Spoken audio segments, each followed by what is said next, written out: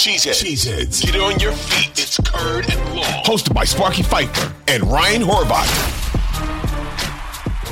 Do you think Goody will look like a genius or end up costing himself his job because of what he is essentially doing this year? Because coming into this year, he knew they weren't going to be good based on what he gave him to work with on offense. He knew darn right well that he was stacking the odds against Jordan Love in this offense, putting him with as many young players as he did around him.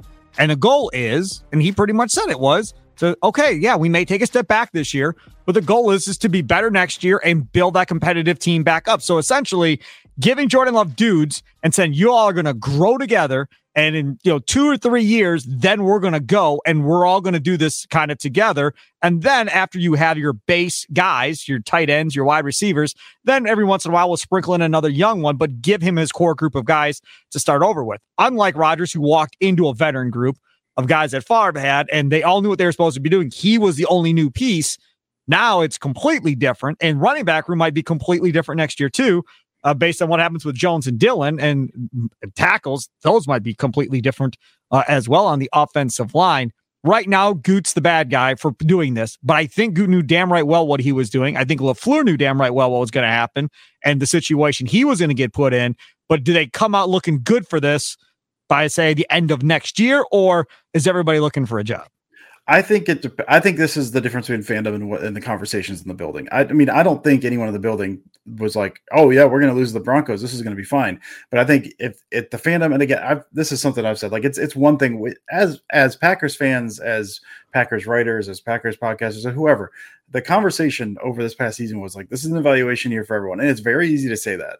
It's harder to live through it. And so we say this is an evaluation and it's going to be ugly. Yep. And it's going to be herky-jerky at time. That's fine in July, dude. But we're in October now and they're losing the Broncos and it stinks. But this is not, I'd say inside that building, there are certainly some conversations happening because how do we lose to the Broncos? They're looking at this stuff every single week. How do we lose? Where did this go wrong? All of that stuff. But they knew what they were getting themselves into. And to an extent, like we knew as well. But it's just, again, it's different to live through it. And so I would say if there are fans, whoever out there calling for Gutekunst's head, I don't think those are the conversations in the building. I think this is, if I were to hazard a guess, I'd say the conversations in the building are something to the extent of we are behind schedule from where we thought we were. We're not able to get a full evaluation from Jordan Love. However, this looks roughly like we thought it was going to.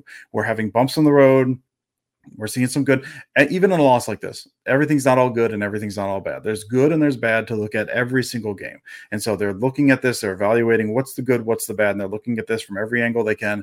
I don't think Gutekunst's job is on the line because, again, this is what they planned for. If they wanted this to go a little smoother, they would have kept Mercedes Lewis. They would have tried to bring in a veteran wide receiver. They would have, early in the offseason, they would have done this so that they had a chance to grow. They knew what this was going to be. So I don't think Gutekunst or LaFleur's job is on the line this year, just because I think in that building, they're like, this is worse than we thought it was going to be, but this is roughly the same. This is roughly what we had planned for.